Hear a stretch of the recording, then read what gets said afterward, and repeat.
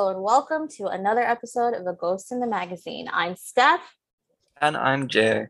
and we're continuing Jay's birthday month. We didn't tell you what this film was going to be last We episode because we sure didn't. forgot. We're awesome like that. But this week's movie is Texas Chainsaw Massacre, Classic. 1974. Very much a classic, but as I was telling Jay while I was watching it, I haven't seen this movie since I was like a teenager. It's like Me either. the concept of the flow of time and age. All these movies, I'm like, I know I've seen them. I know I have it up here that I've seen it. It's in my little collection, but I think it's important as a horror fan to revisit with an adult brain. All of my horror roots come from like 2 months where I had to stay with my grandmother to look after her. Where every night this channel was solely dedicated to films, but they got a horror film every single night. So I got Splice, I got Lake Placid, I got House of Wax, all in a row, and they were fantastic.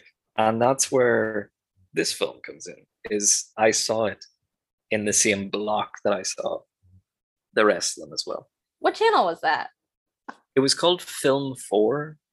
Channel 4 here is very I forget with a lot of what they produced. Like they made the IT Crowd, they made Father Ted. They do a lot of documentaries that genuinely challenge the government in the UK. So I saw this at a slumber party, and everyone else fell asleep, but I had a hard time sleeping at other people's houses, even though I just, I wanted to be one of the gang, but like I would be wide awake for hours after everyone was asleep. Yeah, I remember being super afraid of this movie, but it turns out I didn't really remember much else. Immediately when this movie starts, there's something very iconic about it. What the fuck was that? That's the iconic thing. Do it again. Okay. Yeah. That sound when the shutter clicks of the camera. Oh, yes. Yeah, okay. That is iconic. Yeah. I was struggling to get what you were going for there. I downloaded it immediately because I wanted to use it as a ringtone, but Apple makes it so hard for you to just make your own ringtone, bitches. Fucking Apple. Even though I have Apple everything. I'm sorry, devices. Steph is only a commie in name alone. Whatever. I tried to spell that camera sound, if that tells you anything about my state when I was watching it. You tried to spell it? Yeah. Like, no, it looks like ear. Oh my God. Sorry, my brain. There's two iconic things about this movie, and only two. And I don't care what anyone says, I will die on that hill. Two, I already see your face. One is the camera shutter to his Leatherface and his chainsaw. Yeah, no, you're right. What I wanted to say about the opening of this film is you get that wonderful radio broadcast of like all the things going wrong in America right now. Like there's an outbreak of cholera in San Francisco. There's a grave being dug up in Texas. It's all very evocative of what people talk about, the burst of psychomania around the 60s and 70s. This burst of violence socially, like serial killers started emerging. You've got Bundy, you've got Gein, you've got John Wayne Gacy, all at this time. And people attribute this to Vietnam and what's going on there. But there was so many theories flying about, like, why has shit gone so bad in a country that's doing well, a country that has a lot of money in the post-war years? Why has shit hit the fan? And that's what that broadcast is. Like, that's what that drone of the radio is while they're driving to that graveyard in Texas, is what is so fucked up about America, that this is allowed, that this happens there. I just, so sorry to always be this guy. It just makes me feel like, that there might be a new burst of serial killers, considering American is not doing so hot in the being great department. Well, I mean, it never really stopped for America, did it? I mean, you all have it's not necessarily serial killers, but you do have white supremacists, you have white terrorists, you have school shootings all the time, you Yeah. open shootings. That mania it's never gone away. It's always there. It's just because the country's so wide, it can get buried in that sort of news feed sort of thing. It's no longer record breaking news when one serial killer is doing a tour around the country. That makes me sad. Yeah, it's terrible. This is not a sad movie. I actually laughed through I think too much of it. A lot of it's very funny. It's honestly okay. So here's the way I feel. And I could just have too much Rocky Horror on the brain. This totally could have been a horror musical, and it should have been, and I'll tell you why. Leatherface can dance, okay, with that chainsaw. Did you not see the end scene? Him just, you know what I mean? You could totally put that scene to Claire de Lune, and it would have such an amazing effect. I think it like beautiful, like phenomenal. And also, I could have seen Rip, but they should have cast Meatloaf in this. Him as Meatloaf, or Meatloaf as Leatherface in this horror musical. I think he would have done a really good job. There's a food human pun there. Yeah. You know what? You do the work. I'm fucking tired. You know what, viewer, listener, you fucking do the work. I'm just providing you the bare bones. Okay, so there's a van full of young people traveling to this old house that the siblings Franklin and Sally, like their dad owns. Okay, they're telling all these nostalgic stories about the grandparents and like the time that they used to spend there. But here's where I am confused. It's run down. I don't know what the purpose was of them being there. It was their old house, and I feel like they were being sent by their parents to check on that graveyard that was raided. And the only reason she invited Franklin along was because she probably feels sorry for Franklin, because clearly he is, like, even in the rolling credits, he's called an invalid. Oh, he's a disabled person in Texas in 1970. Of course, he's going to be looked down on. Of course, he's going to be considered subnormal, even though he is perfectly fine. You know what? Franklin, in my opinion, is the most compelling character in this whole film. He's the most interesting. He's the most well acted as well. And he has the most fucking sense. And he's in a wheelchair. He has a rational amount of curiosity and paranoia in this movie. And for him to be called the invalid, I'm like, what does that say about? What does that say here? It was in the opening scroll. It was in the Star Wars fashion. It was yellow text on a black background saying Sally, her friends, and her invalid brother. It's like you don't need to say that. You don't need to say that at all. And you don't need to beat him down at the very start of the film by getting him to roll down a hill. That was wholly unnecessary. And I feel like it was supposed to like make him seem like a lesser character, clown, like a farce almost. Yeah. Yes, but it doesn't. It does not. He doesn't look foolish at all in this movie, and I think he is the most intelligent one. Yes, he is, and I think they're all just fucking airheads. So like, you know what sort of freaked me out is the fact that he is the dead ringer for John Wayne Gacy. That's unfortunate. That's just most unfortunate. Oh, you one of your leads looks like the clown pedophile. Yikes. Sorry, he deserved better. He deserved better than all of it. He did. So like, first rule of road tripping in the 70s when you don't have cell phones or GPS, the first time, that's outside of the car. The first inside the car rule is when you see gas, just fucking get it. Don't wait and say there might be a gas station later on. Don't fucking do that. Second rule, don't fucking pick up hitchhikers. Don't do that. They break all the rules. All of them. And all of them are facing him. Yeah. At that stage. Like, clearly, even if you invite someone into your car as a hitchhiker, right? I know this was the 70s and it was normal, but if you do that, don't make a sort of us and you dynamic. Don't put them on the spot, make them nervous, make them fucking if even if they are unhinged, try not to get on their fucking bad side. Okay. You picked them up. You know what I mean? You did that. It's like you got a vibe of who they were as a person before they got in the car. You don't need to try and exacerbate that any more than you're already doing. Especially like you're in a closed space. Your dude in the back seat is in a wheelchair, and obviously he's the one that this guy who's a why is he in a wheelchair in the car? Why can't they just take him out of the wheelchair in the car? I don't know.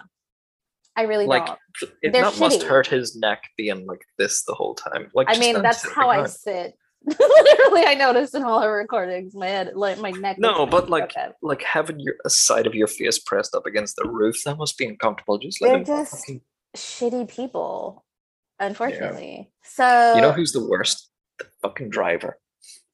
Okay. Sally's boyfriend. Sally's boyfriend. What is Sally's boyfriend's name? One of them is Kirk. I think that's the first guy who dies. Sally's boyfriend's called Jerry. All right, so we're just gonna go super quick because it went so fast in the beginning. You know, they stop at, if they would have got gas first, this part wouldn't have been an issue. The person who owns the gas station is one of the hillbilly dudes who actually have a really nice house. It did. It looked great from the exterior. Yeah. And I believe I read somewhere that the exterior shots, the person that owned it still has that swing outside. Yeah, I would never change it. I would never be like, you is history now. You know what weirded me out? The fact that the guy that they had to wash the car, when they pulled up to the gas station, that he wasn't one of the hillbillies. He seemed to fit in with them, right? Because he was completely attached to the owner. Like every time your man walked to the car, he followed with the bucket. He was like an Igor character, I feel. Like irrelevant. He was, God help him, he had a very big forehead and was always looking up at the sun, and that's why I was like, do not roast big forehead people, because those run in my family. I got like a 5 head, which is why I have bang. You take from here up, it's just forehead. It's just forehead. Digress. Okay, so so the gas guy has no gas. He's also a hillbilly motherfucker. And he makes barbecue. Who makes barbecue, and he feeds it to them, you nasties. So well, no, he doesn't feed it. Your man buys it off him. Well, yeah, Jerry buys it off them. I didn't mean like he puts it in their mouths. He fed them. He facilitated the feeding in more ways than one. Yeah, they pick up a hitchhiker and then kick the hitchhiker out because he's unhinged. He steals Franklin's knife and he cuts himself. Yeah, he cuts himself, and then he uses the blade, the actual like razor blade that he keeps in his sock, and cuts Franklin's arm, which I'm like, if he's got a job to do, he sucks at it, because why are you gonna get in there and just fucking wild out and cut this boy's arm? Like, that's stupid. Well, he was trying to do his job. He took a photo of Franklin and he said, "You owe me $2."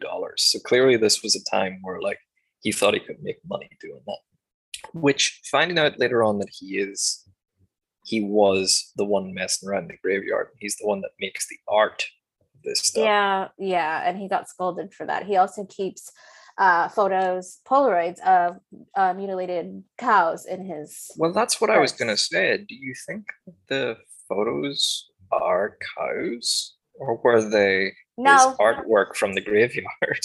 I mean, probably that. It's just that he was masquerading them as cows because him and Franklin were bonding over slaughterhouse shit before he cut him.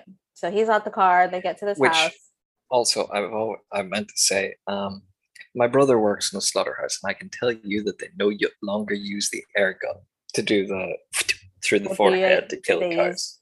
Do they use the? They don't use sledgehammers. No, they don't. They have an electric shock that they put at the animals' temples, and it shocks them. Okay. I'm not a vegan anymore, but the reason I went vegan for that year was because I was so grossed out by like the meat industry, and I'm accountable.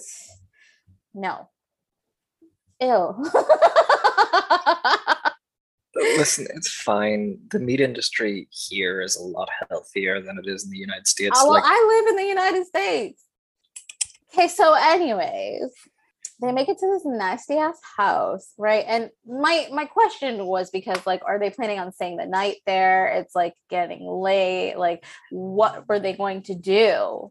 I figured they were just like kids on a road trip, you know? It's like they've come all this way to check on their grandfather's grave. They may as well, like, Franklin is just like, hey, do you know our old place? Like, could we go there? Also, he says the old Franklin place would suggest that that's their last name. Okay, but like, where were they going to sleep? I don't think they're staying there. No, but they He's wouldn't just just go all the way back. It seemed like a long trip. They needed it's just gas. like we're going there and back. The gas isn't going to be here for a while, so he figured, fuck it, we might as well stop off at this place for a little while, kill some time because it's not going to be there till the evening. Franklin, do not question me about Franklin. Franklin's the most fucking I'm not questioning you about Franklin. interesting character in this film.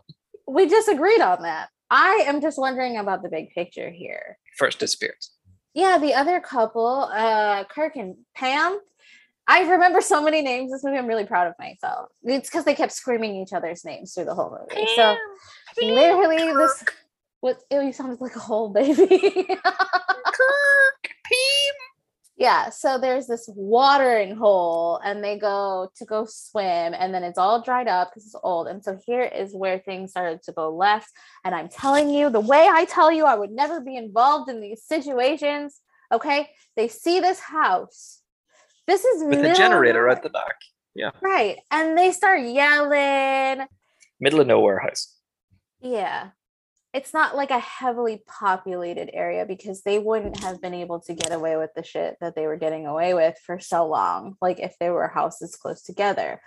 So in this untaken care of stretch of land that you've never been to also.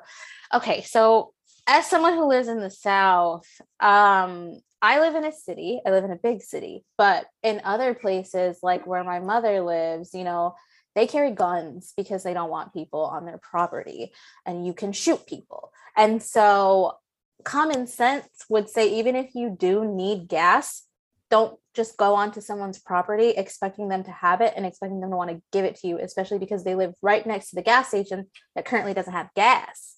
And so that feels incredibly dangerous and stupid to me. And they're yelling. Pam has a little bit more sense because Kirk has like this immense white guy privilege. Yeah, well, it was the 70s. And it was the time in American history in small towns where people leave the doors unlocked. You can like go over to your neighbor's house. Open and walking in without anybody greeting you is icky. Well, when you're in a jam, I mean, I've played enough of The Walking Dead to know that, you know, you just ask around. I have a great thing for you. Oh boy. While watching this, I came upon a fantastic metaphor for this film.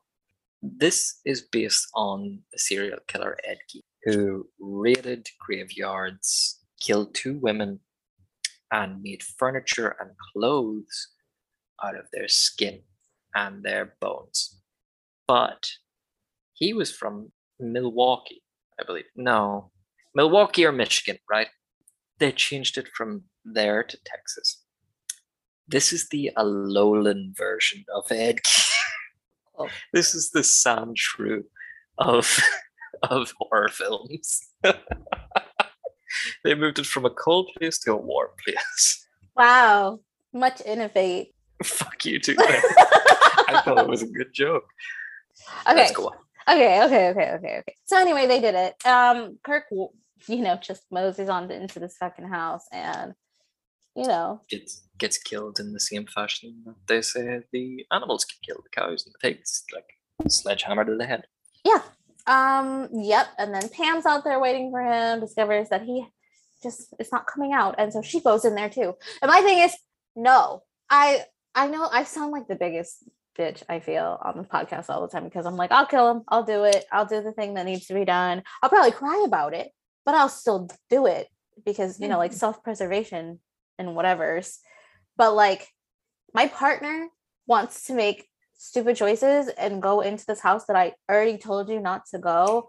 I'm gonna just try and find help. I'm not gonna go in after you. This ain't it, Chief. No, because like, I'm right. So like, do what I said. we're not doing this. Like, we're not gonna do that. So she goes in there, and this is like, I've seen this gif so many times. The one of her running out at the door, and him just drags her back in, bro. And I'm like, well, these are BFE rules. Like, don't, or else. Can we talk about how easily the men in this film are dispensed? Because they're always hit in the head first and just killed outright. Whereas the girls seem to be kept alive for a little bit of time. I think he likes to play with them. I really do. Oh, this brings me back again to another thing. It's like the last episode we talked about how it was. I suggested that it was completely driven by sex on the part of all of the men, except for Lecter. I feel like this is also driven by another human compulsion, which is hunger or food. Because if we're going off the 7 deadly sins, the last one was lust. This is gluttony. Yeah. Because at no point does the creepy hitchhiker dude try to mess with the girls, apart from winding them up, like scaring her. Yes. They don't do anything to her. No. Which is surprising given this era of horror. Agree. And I thought about it a lot throughout this movie, because I just, like, when I'm walking down the streets of Miami Beach at night, my fears are always, SA or something else over, like, just flat out getting shot or something like that, like just getting murdered. So that was nice not to have that. But you say it's nice. Would you rather be... No, I would rather be fucking eaten. And I thought about that too while I was watching it. I literally... That's genuinely fair. Yeah. So like, this scene actually made me think about it again. Was she the one who got hooked? Like, he just snatched up and threw her? No. Or was that Sally? Pam. That was Pam. Okay, Pam. So Pam, after Kirk did the thing. Pam got hooked, and then she got put in the freezer. Okay, so when she hanging on the hook, can we talk about the spasm moment of her like jumping out of the freezer, doing this, and then completely dying immediately? You need those. It's in the rules, but it's a jump scare. But she's dead already inside the freezer. Her, I don't know. Her neurons are still firing, like in. Oh, like whenever Kirk got hit over the head and the leg. I thought that scene was incredible, first of all, but I don't want to forget. When she was hanging on the hook, I kept thinking I would literally kill myself by sheer force of will, because I would rather not get chainsawed. You've seen too much Dead by Daylight, I think, with the hook. Guilty. Whenever she goes into that room with all of the ornaments of the animal bones and the human bones and the body parts, why does she look so scared of the chicken? I literally wrote that down. She's so horrified about the chicken when there's fucking bones and teeth all over the room. And like all over the floor. There's a couch. There's a couch adorned with human bones, and she's a chicken nugget. Oh no, carbs. While we're talking about food, the one thing we haven't mentioned. Hey, this is editing stuff, and unfortunately I have to interject here and let you know that Zoom ate all of the good stuff in this episode. Well, not all of the good stuff, but the middle and the end of us talking about this movie. I'm not sure how it happened, but hey, I thought posting something would be better than nothing, and Jay agreed, so here we are. I am so sorry, but thank you for always sticking with us, and we'll have a better, fuller episode next time. Okay, so what's the next movie? Oh, the next movie is... Fuck, why didn't you tell me we were doing this? Well, I am only asking because I forgot. I think it's House of Wax. It is House of Wax. The House of Wax remake from like 2005.